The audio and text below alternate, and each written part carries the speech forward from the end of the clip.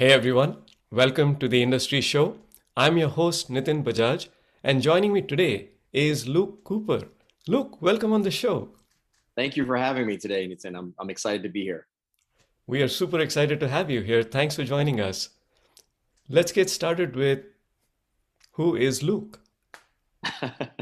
Yeah, that's a profound question, I guess. But yeah, I describe myself as a intentional entrepreneur, braving new territory for others that are coming up behind me. I'm a two-time successfully exited entrepreneur, as you know. With exits in cybersecurity and also mobility, enterprise SaaS, my last product. And before that, I was a lawyer. These are all the professional things I do, but I'm also a dad. I have a 12 and a 10-year-old, and they're pretty amazing. Play a lot of basketball. Always excited to spend time with them. And yeah, I think my experiences as a black entrepreneur, as a black boy that became a man, have informed my intentionality, particularly around making the world a more fair, equitable place for underrepresented folks. I think the events of the last few years with George Floyd's Mhm. murder, et cetera, have awakened the public not only to the implicit bias, explicit bias that exists within forces like policing and other institutions like that, but also that exists and abound in the world of venture and in everyday life, quite frankly. And if you look at the world of venture, it's completely lopsided. 85% of the money has gone to explicitly to white males, Mhm. and nothing inherently wrong with that, right? But the reality is that good ideas can come from everywhere, and I think part of my journey today, yesterday, tomorrow is making sure that genius, does not go undiscovered wherever it is. So that's what I'm about, and I think that's a more accurate way of describing who I am, as opposed to telling you I'm a JD MBA from two top 50 schools. So yeah, that's who I am. I think, when as you describe your journey, and I know you only just even mentioned not even all the highlights, right? You've had an amazing journey, especially in the last few years, and the the past few years have been very profound. Very, it has led a lot of us to do a lot of introspection. Right? Who are we? Why are we here? And where has our community got to? And I'm personally super excited about what you're doing in making an impact and not just talking or thinking about it, which we should, but taking action to make a difference, right? And I'm just amazed what you have accomplished in the past year while you've been on vacation. So, so tell us a little more about how your vacation is going. Yeah, well, it's a good question. I mean, it's been a vacation of sorts, right? Like, I think what I've learned over time, hiring engineering teams, building products that have affected markets substantially, is that a period of introspection, retrospection is super important. And for the past year, it's been a sort of somewhat of a vacation, but not really, Mhm. but more or less a year of rapid, sort of reflection on the period of time before that, the 10 years I spent before that building several companies. Uh, and um, and out of that, came more confidence, conviction, certainty, in terms of the next 5 or 6 steps that I want to take, in terms of fulfilling my life's mission. And I think the best way to determine that is just to start doing it, Yes. because like oftentimes I think we put all these roadblocks in front of us that limit our ability to make an advance toward the career or the opportunity that we want, not realizing that all this power and all this ability to affect change resides in us, and through us, at all times. And so this year was really about identifying my core strengths, a lot of my core weaknesses, and things that I quite frankly need to continue to improve at. um, and recognizing, some of the successes that I had over the last, sort of period of time building companies. And out of that, came, sort of more conviction around some of the areas that I wanted to brave. I partnered with a great venture capitalist on the West Coast named Farouk, and he founded a firm called Preface Ventures. Mhm. I'm a venture partner there, helping out with deal sourcing, evaluation. We've written a couple checks here in Baltimore, and so I'm super excited about that. And the emphasis there has been, my background, in terms of industry focus, enterprise SaaS predominantly, and working with young first time founders. So two things that I think I'm very comfortable with, which sort of led me to the relationship with Farouk, which have been developing over a period of 5 or 6 years. And so I'm super excited about that work that we're doing. Um, and seeing the kind of almost immediate impact I was able to make Mhm. in supporting that business. Decided to launch my own fund, which sort of just in the early stages of getting off the ground now. But that is a $500 million fund focused on making investments into Black and Brown founders and women, essentially all of the underrepresented categories that to me represent the largest opportunity for significant Mhm. change in terms of growth for the U.S. and for joining territories around the country, around the world. And so I'm really excited about that work. I think we've got roughly 50 million secured through one of our partners. So super excited about that relationship and how it's evolving. And we hope to get the fund fully closed sometime over the next 6 months. And so I'm still in the very early stages of that, but very excited about that work. And the vision with all of this is essentially to create something like 13 to 1500 total investments, which should yield 300 exits or so over a 5 to 10 year period. And those 300 exits will create hopefully 300 millionaires. And if they're 300 Black millionaires, that's 300 more than that we don't have today. Right. And out of those 300 millionaires, I hope to create 10 to 15 billionaires. The world is short Yeah. on wealth accumulation for underrepresented folks, and tech, quite frankly, over the last 40 years has created more millionaires than any industry in the last 400. Mhm. And that being the case, you can draw a direct parallel between my inability as a Black young Black person, as a young Indian person, to participate meaningfully in this new burgeoning segment of growth, effectively works to create a civil rights abridgment, right? A civil rights violation, curtailing my ability to participate meaningfully because most of the money is going in one direction. And I think, I've got a lot of answers for that don't push us further away from each other, but I think they push us closer together and tie our fates closer together. And so, Latimer Ventures is a fund that is going to be very focused on that. And we, hope to establish a film and TV department that will Mhm. sit adjacent to this, so that we can, subsequently tell stories about the incredible founders that come through our investment funds and have outcomes. I think we're in the very sort of at a precipice, if you will, of Black culture affecting all of humanity, and the opposite side of that equation is that, like, there are people who in the past hadn't recognized the contributions or the ability to significantly contribute to society and to economic machine in the ways that that Black people and brown people have and can and continue to do.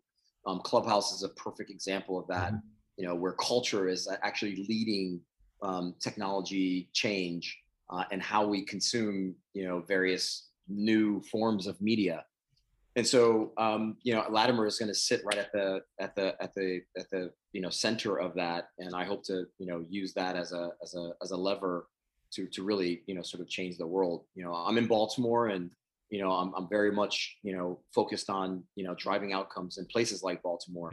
We've got lots and lots of problems here that we want to solve, and I think Latimer will affect those outcomes as well. So I obviously said vacation jest, right? You've launched two I'm funds. writing a book, Nitin. Exactly. So I was going to come to that you missed out on that part, that a book is on the way and maybe a movie, given what you have been able to do. So super Yeah. excited for that. Love love the humility. So a lot of respect for what you have done and who you are. So please continue to be you and continue to make that impact. You mentioned several things that are close to my heart. Uh, Making sure that underrepresented communities are not that anymore, right? That we are on equal footing. That's what we try to do with this show, bring in people that have amazing stories and have had these awesome journeys that people need to hear and get inspired and motivated by.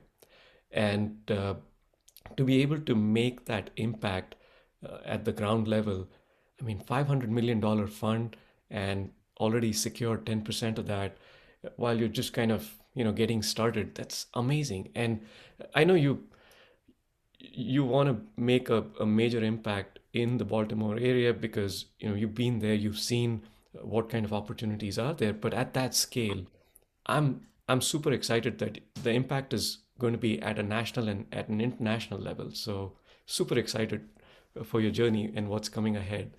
And the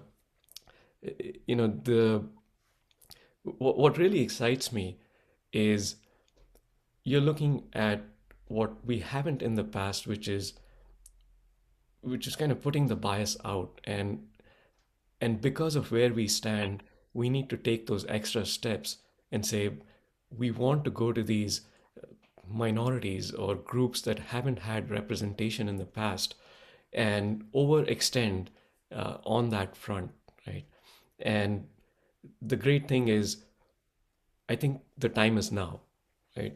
Given what has happened in the past and the unfortunate events that have led to this moment, we want to capitalize on this. And I'm excited that you're on top of these things because I know I know at your scale and size, you're going to exponentially drive these things. And yeah, I'm super excited to see what the next 6 months look like. Thank you. So, two funds, a book, and a media channel on the way. How many lives do you live? And Yeah, this is just while you were on kind of a vacation, a downtime. yeah. So, No, it's funny. I think when I was younger, I chased a lot of different disparate things, and I did that, for wealth creation, mhm. and probably a substantial portion of that was ego as well, and like it led to a mixed bag, right? I think when you drive with ego, and sort of self gain or materialism, I think you'll always wind up with a mixed bag of results, and then also not feeling super great about the work that you actually did.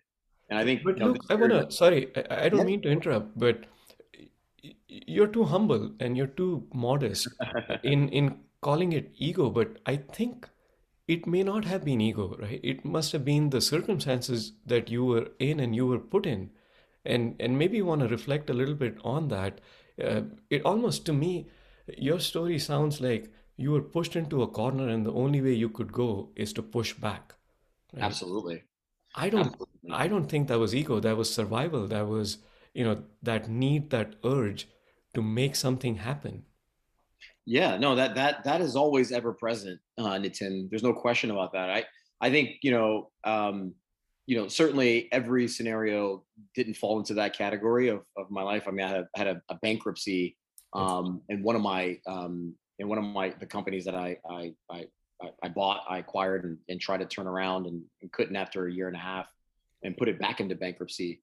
And I think some of like my hubris in that situation was probably caused by, just hubris and ego, quite frankly, or just like not the ability to really comprehend how to manage 400 employees and all the things that come with it, like a true appreciation for that. And I think I've grown beyond that. But I think the thing that you're pointing to is not wrong. You're absolutely accurate, and it can stand as true as, side by side with the thing that I said. In that, I think, the desire to succeed and demonstrate that, underrepresented founders, underrepresented folks that, don't have a ton of resources, can contribute meaningfully to society, is etched into my very fiber. Watching, in a city like Baltimore, where there hasn't been, a Black founder, a Black entrepreneur, a Black tech entrepreneur to get to a meaningful exit in 21 years, I knew that like I had to get to a great outcome despite the circumstances. So, whether it was investors, early on that like didn't really understand my business and told me no, whether it was a daughter going through stage 4 cancer right at the very outset of my journey with Fixed, whether it was a complicated journey of managing, a lot of employees that for the first time were being led by a Black founder, a Black CEO, Black manager, Black anything. Yeah. I think, I navigated those circumstances to the best of my ability with this concrete, very crystallized, perspective inside of me that, regardless of, the circumstances and how things might be crumbling or cascading around me, as they always do in tech, that we're going to complete the vision. We're going to get to the mission that we set out to. And I think, using certain tools like culture, process, stand-ups, retros, and all the things that come with, really gluing a team together. Those are the tools that helped us get there. And, we were very fortunate, after raising $7.5 million in my last startup to get to an 11x outcome. And, the folks on the ground, the people that work for me, they share in that success, and their success, that success will endure forever in their own, with respect to their own, sort of career arc, and wherever they go.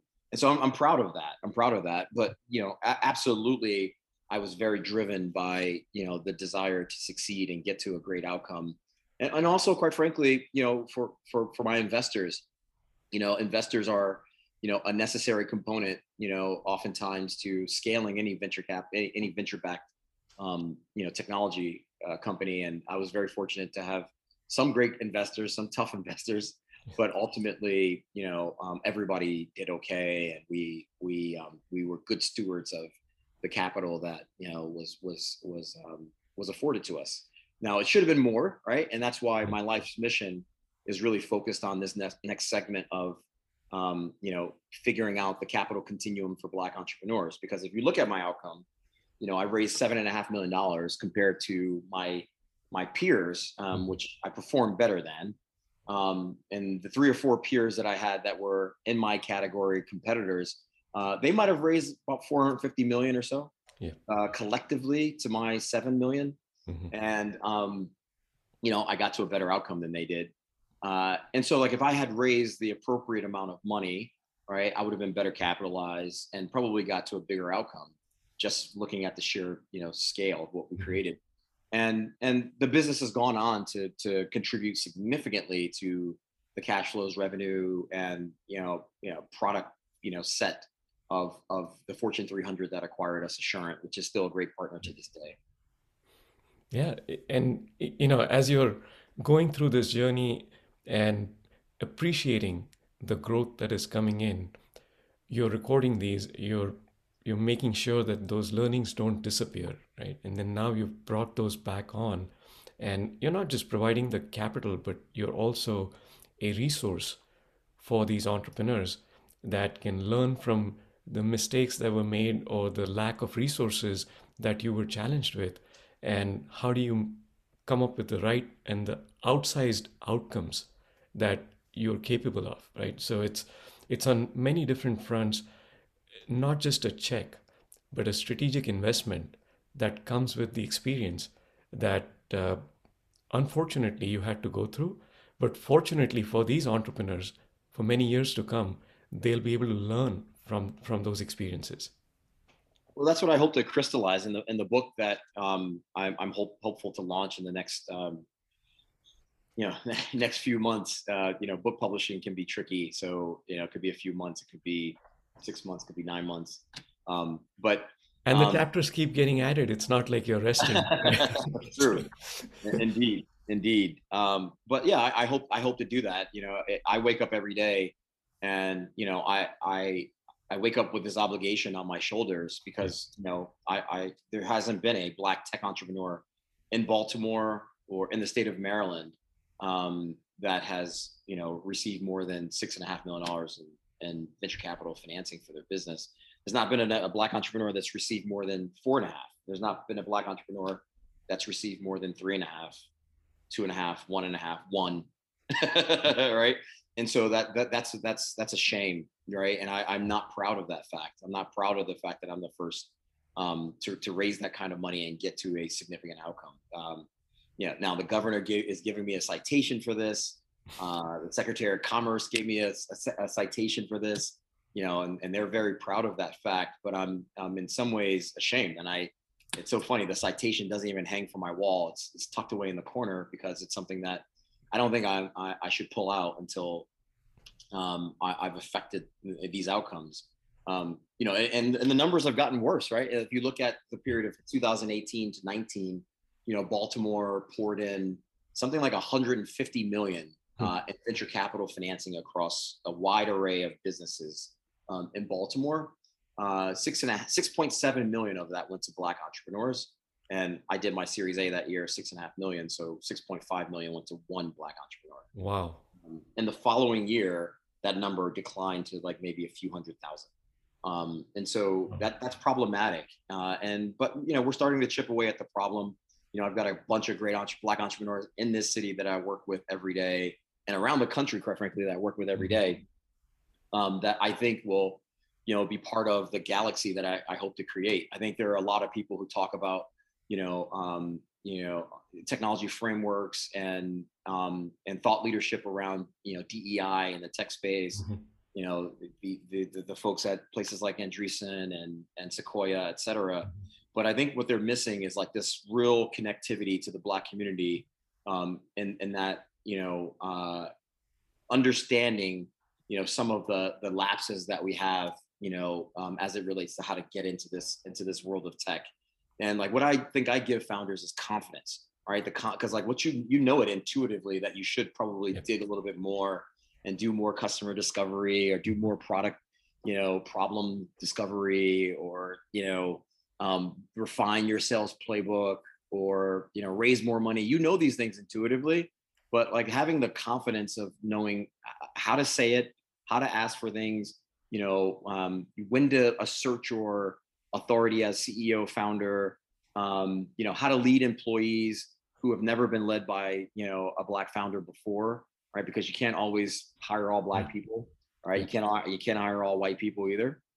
And we all know that diverse companies have higher profit and create the best outcome, best products.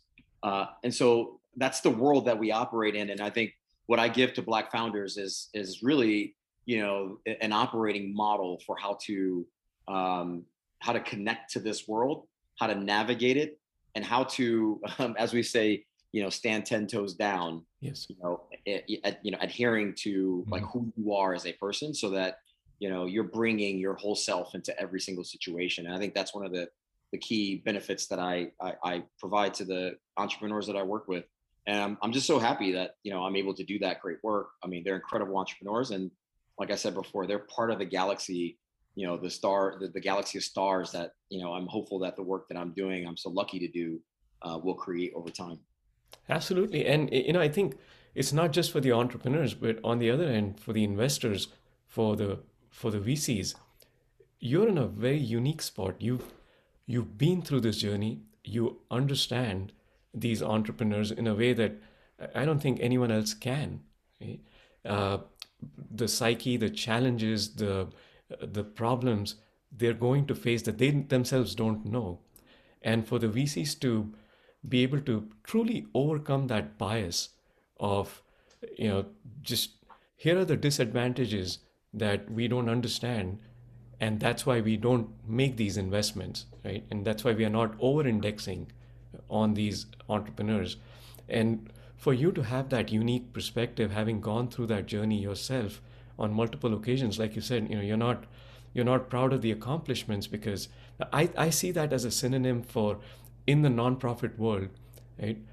I think the nonprofit's mission should be to go out of business, Yeah, because there shouldn't be a need to have to solve these problems or have these underprivileged children, right? that's right. We should be an equal society. So, of course, I'm not saying or suggesting that your business model should be to go out of business, but wouldn't that be a great place to be in? Well, Right? I mean, but it's a different way of saying exactly what you said that I think has the same, sort of force.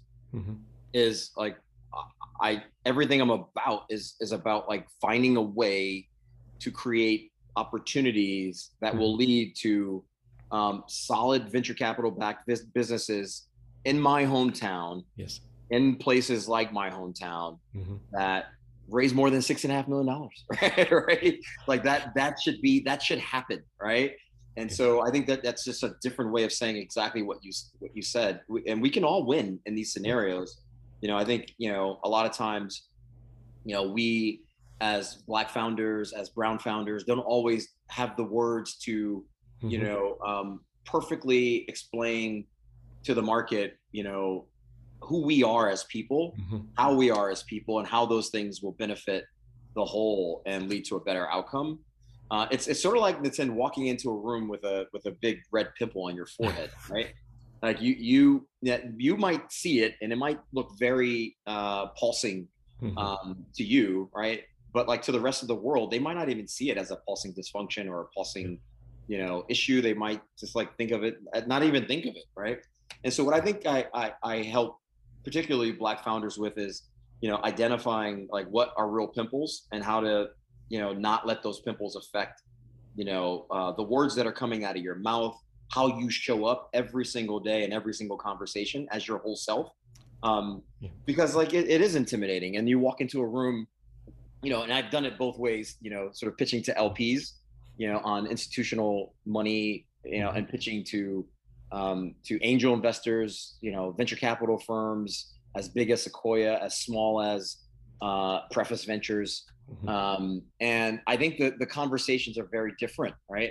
From the LP, which is like sort of a colleague, peer, group that you're sitting around versus, an angel room of angels, or sitting on the stage at Techstars, for example, or one of the accelerators that I've done in the past, in front of thousands of investors on a stage, and you've got to deliver, a you've got to deliver your whole company, the description of your whole company and why they should care about that Yeah. in 4 minutes, right? Yes. Like I think that's just fundamentally different.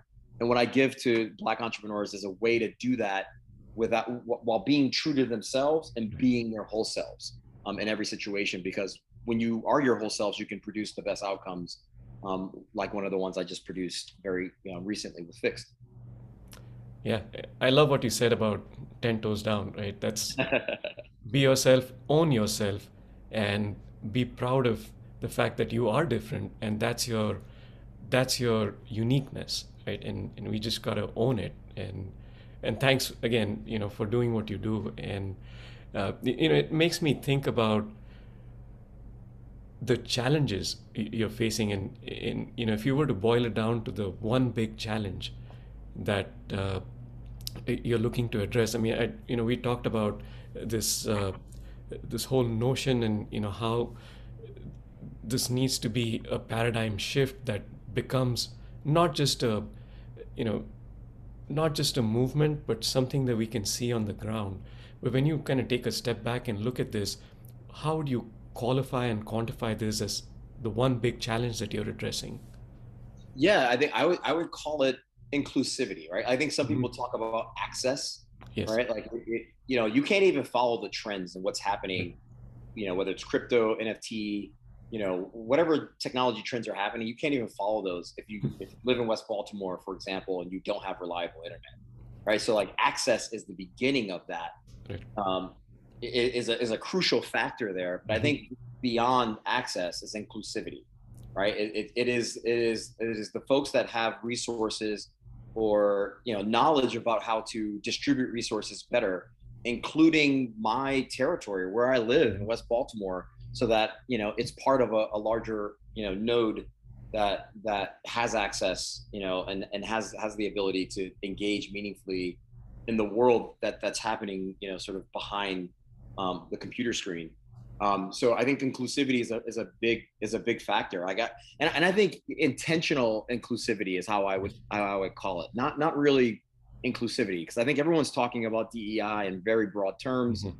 And certainly there's a playbook for how to do that in any company, but intentional inclusivity really requires like the individual teams that make up companies to be thoughtful about like how they provide that access to their fellow employees, how they provide that access through their products, right? Like think about like how much more growth you can get out of a great product if you just included other underrepresented categories of users and consumers and customers that are not consuming it today, right? What are the features that are critical to addressing their needs, right? I don't know that product managers are always thinking this way. I don't know that CEOs are always thinking this way, and so like a level of intentional inclusivity is necessary. And I'll give you a personal example. I was very recently working on my laptop on fund formation activities around Latimer, and I noticed a group of guys that were sitting sort of adjacent to me, within 10 feet. And I recognize all of them, right? They are investment professionals in my community. I've even like very recently had a Zoom meeting with one of them, talking about all the things that we're talking about today, inclusivity in the world of tech, ways in which I can help their portfolio companies, through advisory, et cetera. And they glanced over, right? But they didn't really even pay attention to the fact that they knew me, right? I don't think they even recognized like that I was a real person, right? Because if they had, they would have said, "Oh, that's Luke," right? They saw me, right? And so I think part of it is just seeing us, right? But sometimes there are things in the way, like my shirt, right? Or the way I wear, my necklace is out. Like you might see me and think that I'm, someone I'm not.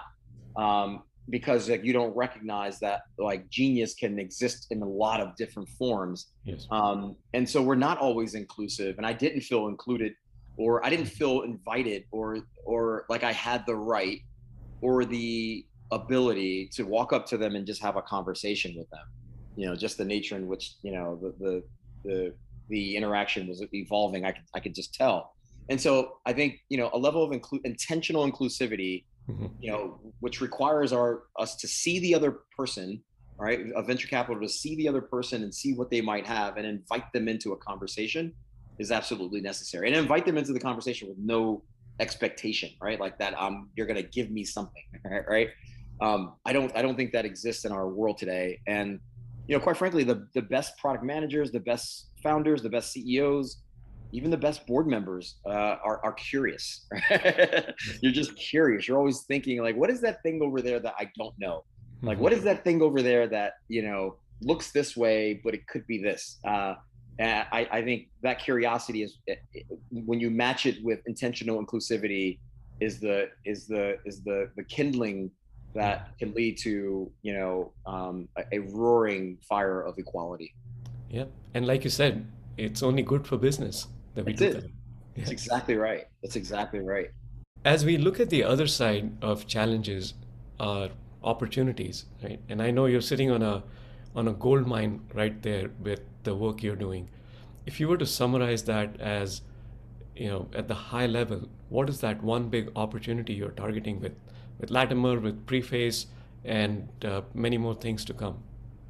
Yeah, I think I am hopeful to solve the wealth gap in this country, Right. right? The wealth gap, is estimated to be somewhere around 1.5 to 2 trillion over the next Mhm. couple years. Yep. And it's really causing a lot of the friction that exists within our interpersonal relationships, our social relationships, our professional relationships today. I can't tell you how many conversations I've had, in my own company and big companies that I've worked at, where there's really an unfamiliarity and uncertainty as it relates to understanding the other side, Mhm. right? And oftentimes leading with questions that are inane or don't make sense, right? Because there's all this clutter in the way that is defining who we are as people, as opposed to us doing that for ourselves. Mhm. And and so when I think about you know where this work can go, I think about like the wealth gap and like all the problems that it creates, in our country, the divisiveness, and also the raw cost of it. Like healthcare costs are enormous because of that wealth gap. We have a ridiculous number of children in Baltimore City, overwhelming majority of whom are black, Mhm. that are suffering from obesity, right? But live, in probably one of the wealthiest cities in the world, right? It's also one of the poorest cities, right? But Yes. when you look at the entire population of the world, we should be living much better. Mhm. Um, and these issues are caused by that wealth gap, right? So the more wealthy people, the more people feel wealthy, the Yes. different, the better decisions that they, have the ability to make. And quite frankly, they even smaller decisions, right? If you have more money, you can make a determination to move out of a bad neighborhood Yes. into a better neighborhood. It increases your mobility, all kinds of things. And that's not the case today. And I hope that some of the work I'm doing will solve that. At a more level, I look forward to the ways that I think DeFi, crypto, NFT Mhm. can rapidly speed up the development of Yes. ideas that will meaningfully bend the curve, of wealth accumulation, for underrepresented categories of people. And I think it has the immense potential to augment society in ways that just we haven't thought about before, because of the nature in which value creation and value transfer can happen in all these disparate situations. And so when I think about things like Midnight Basketball, for example, Mhm. that went out of business, essentially Yep. because we couldn't fund it, as a society. Our Congress couldn't fund it in the 90s, right? But like Midnight Basketball was having a significant impact on Mhm. on crime rates in cities like Baltimore, cities like Bridgeport, Connecticut, where I'm from. Yes. And so like now introducing things like NFT and crypto into a world where I am the creator and Mhm. I'm working on a talent that you are watching that you might find valuable, as it's reduced to a piece of art or a video clip. Mhm. It's a new revenue form that not only will incentivize me to not do the things that I otherwise am forced to do, the decisions I'm forced to make as a young black man, as a young brown man. Whether it's driving a taxi or it's selling drugs. I think those are Mhm. those are not mutually exclusive. And so I think about all the ways that NFT and crypto, DeFi, et cetera, can solve those kinds of problems. And I'm just excited. I'm excited to participate in that. I see it very much as like the ways that I saw the early internet growing. And yeah, like anything I can do to sort of further encourage more of that, because I know the impact that it will have on the issue of fairness and intentional inclusivity. Yes. I'm 100% going to support. It is super exciting, right? This whole paradigm of revenue streams that never existed before are just a few clicks away. And like you said, if we can provide that access, there is so much that can shift. And yeah, I'm personally super stoked about what can happen. And again, with you taking the lead on this, I'm sure we're going to see a lot of movement here in the right direction. As you look back in the rearview mirror and think about, a either a lesson learned or a success story that you're really proud of? And I know you have quite a few of those. Uh, what's the one that kind of makes you pause and smile? Yeah, I have so many. I Yes. think one that I talk about often is like um, getting mad or getting angry, but staying in the room, Mm. right? And Yes. I look back on a very difficult situation that I faced as a founder. You know, Hmm. it's probably inside of 2 years. You know, getting the company off the ground. You know, we were a technology SaaS platform that enterprise SaaS platform that essentially told you about all your devices and Hmm. their how they were getting repaired, their maintenance and things like that. Essentially, an $18 billion category within large scale enterprise in the U.S. You know, something like 14,500 or so companies that have 1,000 or more employees rely on this whole web of complicated logistics to solve their mobility problems, and we gave them a solution that that did it for them essentially with all the reporting.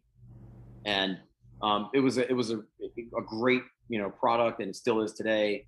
Um, but we didn't start that way, right? We started like every other tech company, Yeah. focusing on the wrong market, building the wrong product and everything else. And I'm a JD MBA, as I mentioned, two top 50 schools, went to Babson, #1 school for entrepreneurship for the Yeah. last 30 years. And I still built the wrong product. Because I think, entrepreneurship is hard. Yes. And I think figuring out markets while technologies and Hmm. people and systems, et cetera, are changing, Yes. which all have impact on the very thing that you're doing. Hmm. Um, I think that's very hard. And so I had to change quite a bit. But in one of those, sort of pivots, I recall, I had a group of advisors, and one of those advisors is largely white male, all white male advisors who had put money into the company. And I think their belief was that like that money gave them a certain license to sort of dictate Hmm. product, dictate sort of operational decisions, how we would go about fundraising, all the things in the company. And it came to a head when one of them sort of reached out to one of my employees on a few occasions, just asking questions, talking to them, guiding them, and things like that, with no prior knowledge or prior communication with me whatsoever.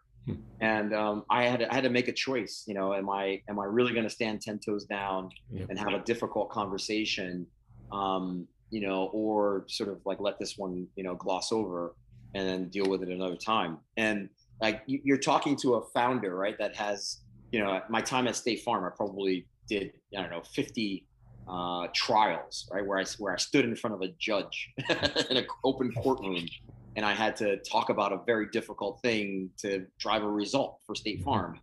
And as a first chair, right? I was in my mid 20s doing this work as a first chair, right? So where I am the lead lawyer in charge.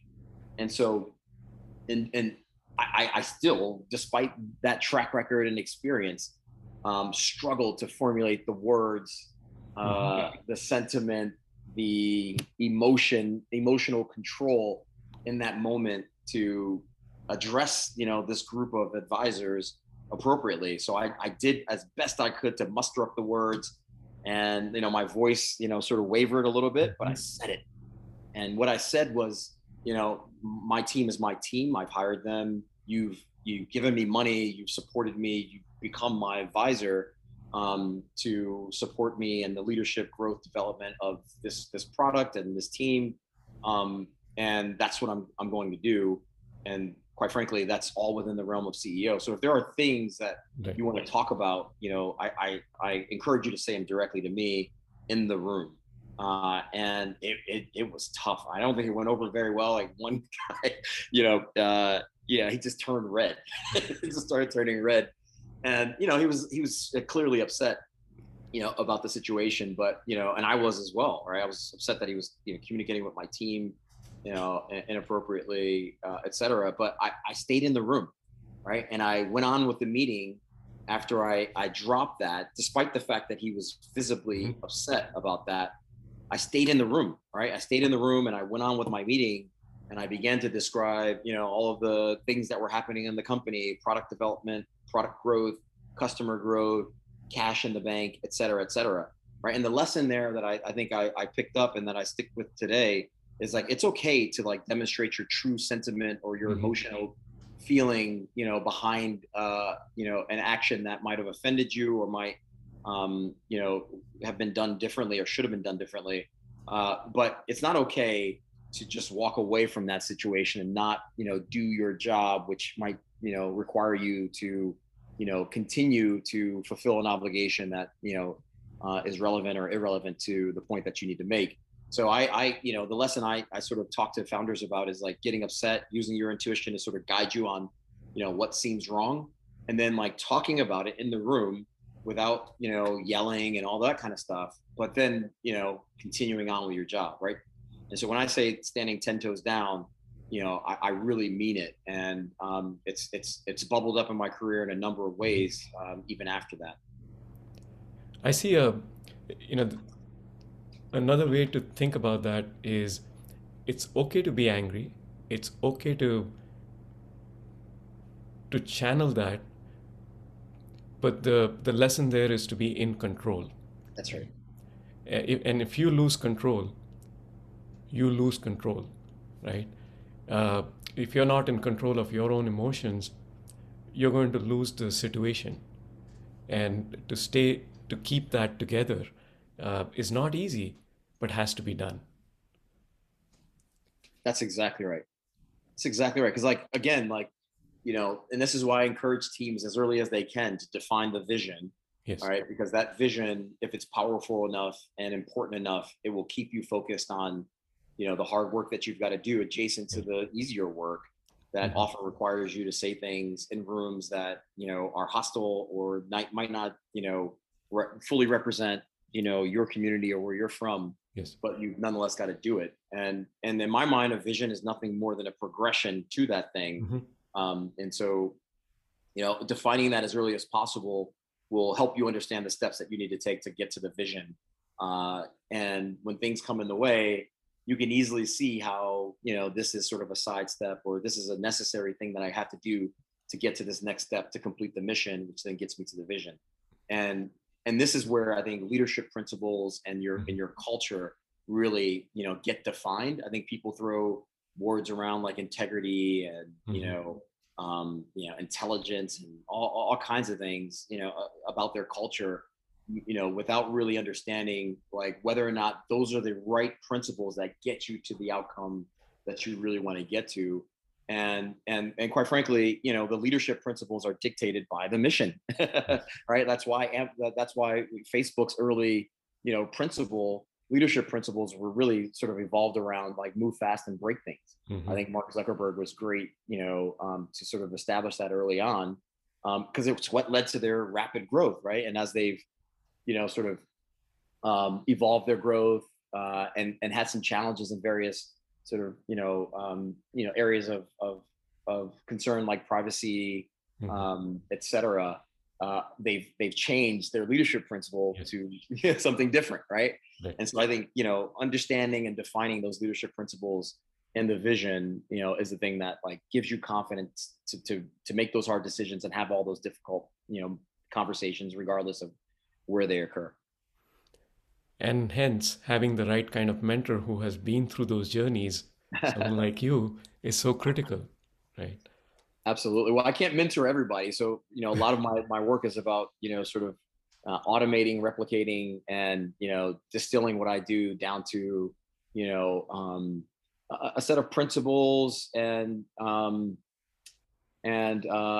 products, quite frankly, as well, artifacts and documents that can be shared and provided to entrepreneurs, from every, part of the world that will help them navigate these journeys. I think we spend a lot of time, particularly in universities, Mhm. talking about entrepreneurship in very broad, sort of terms, using, sort of these outdated, case studies, if you Right. will, and they're important. I think that's an important mode of learning that can expose you to entrepreneurship and how it actually, sort of happens and gets baked.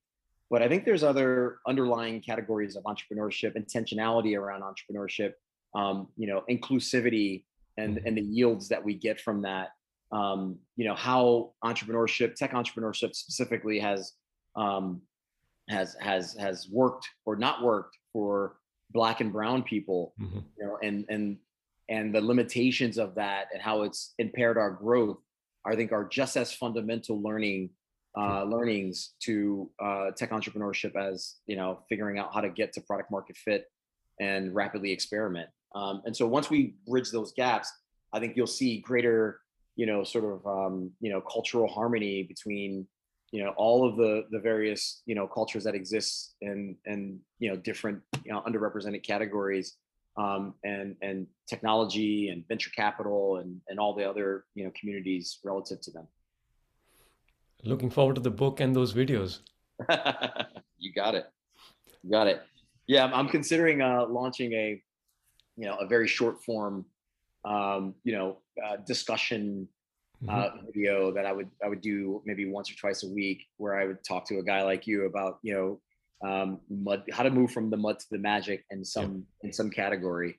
And as we sort of get closer to the book launch, we're going to continue to like do a lot of things that I think leak some of the information and assets that you know um, I think are important things to talk about from the book. And so look for more of that over the next few months. Really looking forward to it. I want to switch gears and talk about what we call one line life lessons. And I know you have plenty of those. Would love for you to share those with us. Yeah, absolutely. Some of the ones that I think I talk about often Mhm. and are some of the ones that I used in my last company that helped us to get there. I think they're deeply applicable to all modalities of life, Mhm. even our interpersonal relationships to some extent.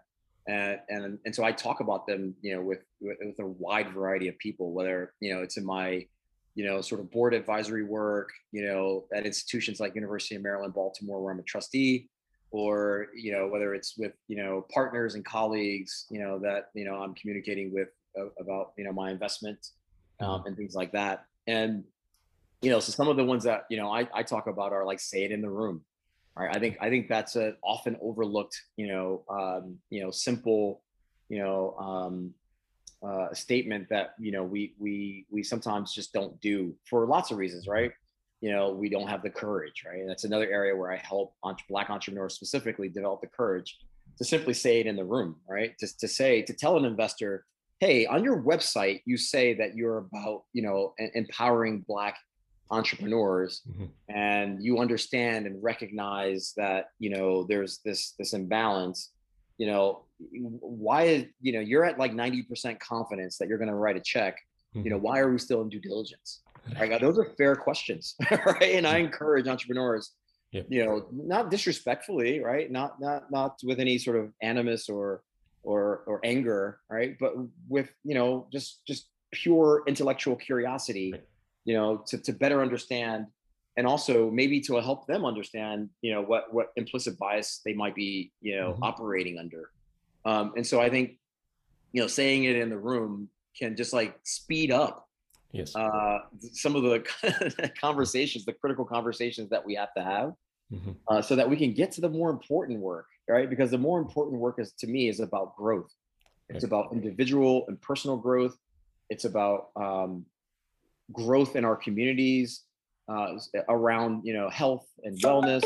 It's about capital growth, Mhm. that this country has never seen. I mean, if you look at the period of time in this country, in the U.S. from 1960 to 2010, we essentially added 50% more GDP, Mhm. only for two reasons, that stem from events that happened in the 1960s. We added women to the labor force, and we added immigrants. We changed our laws to allow Yes. immigrants to work here, Mhm. and those had sort of cataclysmic impacts on our growth. Over a similar period of time, from 2000 to 2019, Citigroup did a study that said we lost $1 trillion of economic value that should have been there, because of the overt biases that exist within housing and Mhm. other categories of important economic empowerment through our society. And that's shame on us. That's shame on us that we missed that opportunity. But I'm sitting very circumspect at the table, 10 toes down, making sure that we don't miss the next one. Yes. And I would say shame on us, not you. You're doing something about it. So Well, it's all of us. If I don't articulate the vision effectively in a way mhm, that encourages and helps illuminate the pathway for the other VCs, limited partners, institutional limited partners, to write checks yes. into my fund, to support me as their partner, to do this important work, then I've failed, right? I need to be able to deliver on that just as well as they deliver on their promises to make a more fair and equitable society, and allocate capital resources in a way that reflect the tenor, expectations, and the will of everyday average people, because that's what I am, right? i'm Mhm. i'm, I'm exactly that. I'm them. And that's what makes and puts you in that position where you can relate to them, but also take that intention to action. No, I mean, you're exactly right, Nitin. Like, I think there are, a lot of people who are talking about DEI, but until you've been, a dark skin, right? And I say that explicitly, and Mhm. I know we have that in common, right? Or Yes. where, in the Indian culture, Yeah. there's, sometimes a chasm between dark and light, Hmm. and we have that same thing in the Black community. Yes. And when you're a dark skinned Black male, right, with even dark fingers, right, Yes. Yeah. and you walk into a room, and in the back of your head, you question things, right, Yes. because maybe your father was in jail most Mhm. of your life, like mine, right? Yes. Maybe, and he was a heroin addict, right? Right. Maybe all your cousins and uncles, etc., are dead or in jail, and in abject poverty, Mhm. right? Like, that leaves a stain in your mind, Yeah. around your ability to exude confidence Mhm. in fundamental ways. And so I'm talking to them, right? My conversation, what I'm about is about sort of helping individuals like that navigate this incredibly um challenging world, right? Because they have to, because Yes. it has become the ultimate machine for wealth creation, and for us to sort of speed up that development for Black and brown people, we've got to do that. And just because I'm targeting those folks doesn't mean that my message doesn't have overlap. I think Yes. the message is deeply applicable Mhm. to the LGBTQ Yes. community. I think it's deeply applicable to women, specifically, who will also be targeted by my fund as Yes. well. And today make up 50% of my angel portfolio, of Yes. individual checks I've written to founders who I support, day to day, with everything from how to hire to how to fire to how to develop strategy. And so I think this work is the most important work I could do. And I'm so thrilled that you are doing it. So tell us any more lessons you have. Yeah. Yeah. Another lesson that I talk about a lot, I think, is informed captains, right?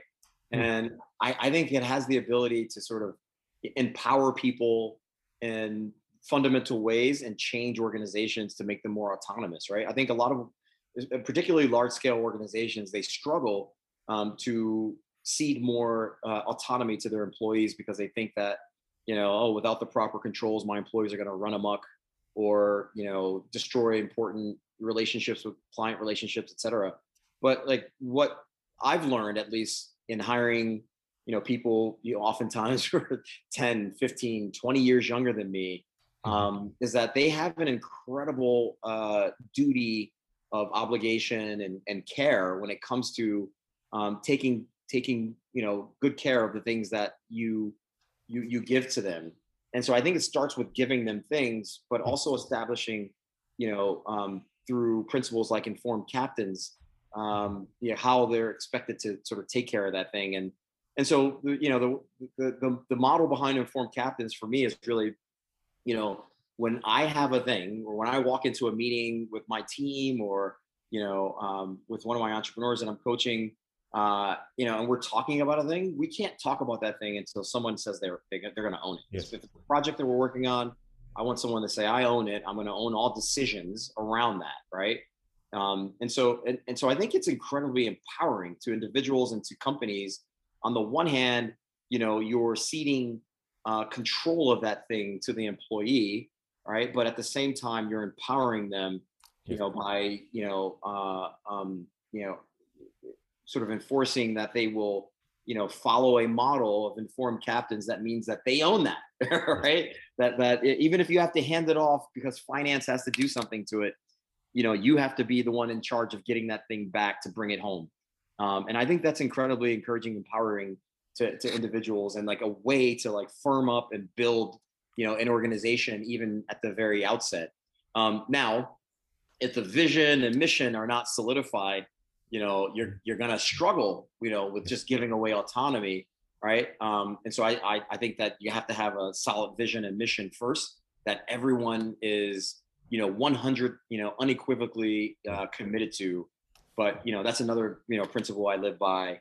Hunger for growth is another one. Just doing a little bit every day to sort of enhance our ability to grow, right? Whether it's listening to a podcast about a subject that you don't know anything about, but that you want to learn more about, and then trying your hand at that so that you can actually learn more about that. I think learning is critical to life. Right? You're not alive if you're not learning, because learning is growing.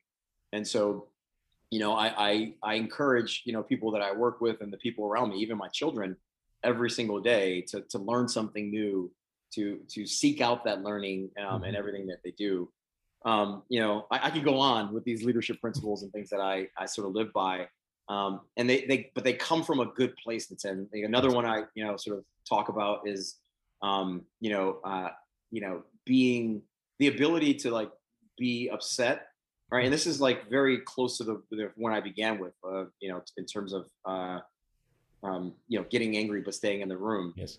This is more like getting upset, or being focused, or being when your brow is furled up, because you're very much focused on solving a problem, and you can't figure out why your numbers are flat. Those are all difficult sort of things that you've got to navigate, for sure. But even in those moments, the ability to crack a smile, all right, to just like smile, to look across at your product manager, at your VP of technology, at your head of customer support, and despite the fact that we're in a really difficult situation, like I was many times, weeks away from cash flow zero, weeks away from not making payroll. We never missed a payroll, but we were often weeks away from that because of undercapitalization. But my ability to talk about those things, and at the end of that, crack a smile, would encourage the team that like we're going to be okay. Yeah. Right. And I learned that from my daughter. She braved stage 4 cancer about a month after I founded my last company. And we would go to Johns Hopkins after her initial surgery to remove the kidney, and it was bad. I mean, the cancer had flowered up to her lungs, and she was 4.5 years old, but very aware of what was going on. And we go in over the course of the year, to get our chemotherapy, radiation treatments, and subsequent surgeries, et cetera, port removal, et cetera. And through it all, they'd be pumping vincristine and dactynomycin and these really harsh chemicals through her body. And she would find a way to smile, to simply smile, right? And I think that is one of the most critical lessons that like stuck with me through every aspect of company building and relationship building, is the ability to have difficult conversations, or address difficult things, and still be able to crack a smile, because life is short, and we're only here for a very brief while. That is such a profound lesson. And you know, I think we talked about this previously. I mean, she's my hero, and you know, having that courage, that ability to one, not just go through this uh, and not ask why me, right? But at the same time, have the ability to smile. I mean, she's a teacher and a leader, and can't wait to see what she ends up doing and getting her on the show in some time and talking about her story and journey. Look, this has been an absolute pleasure. I really, really appreciate you making the time to share your story, your journey, your accomplishments, and continuing to have that humility and that modesty that that is so unique to you. And I honestly can't wait to to see where this is going, and whatever we can do and I can do to help you in this journey, it'd be our honor and our pleasure. Thank you, Nitin, and yeah, and thank you to your listeners for tuning into this. I hope that some of the things that I've said today will be impactful and help them. It's my life's work, and if there are other ways that they want to get involved or help me, certainly feel free to reach out to me on LinkedIn. I'm very active there, or follow me on Twitter. Um, you can just search my name, Luke Cooper, and you'll find me. But so great to be with you today, and I'm encouraged by the great work that you're doing, allowing this platform to expand the kinds of voices that can be heard. We're just a drop in that ocean, or maybe a blink of a star in that galaxy that you're building, and would love to shine any light we can on the work you're doing. Thank you once again. Thank you.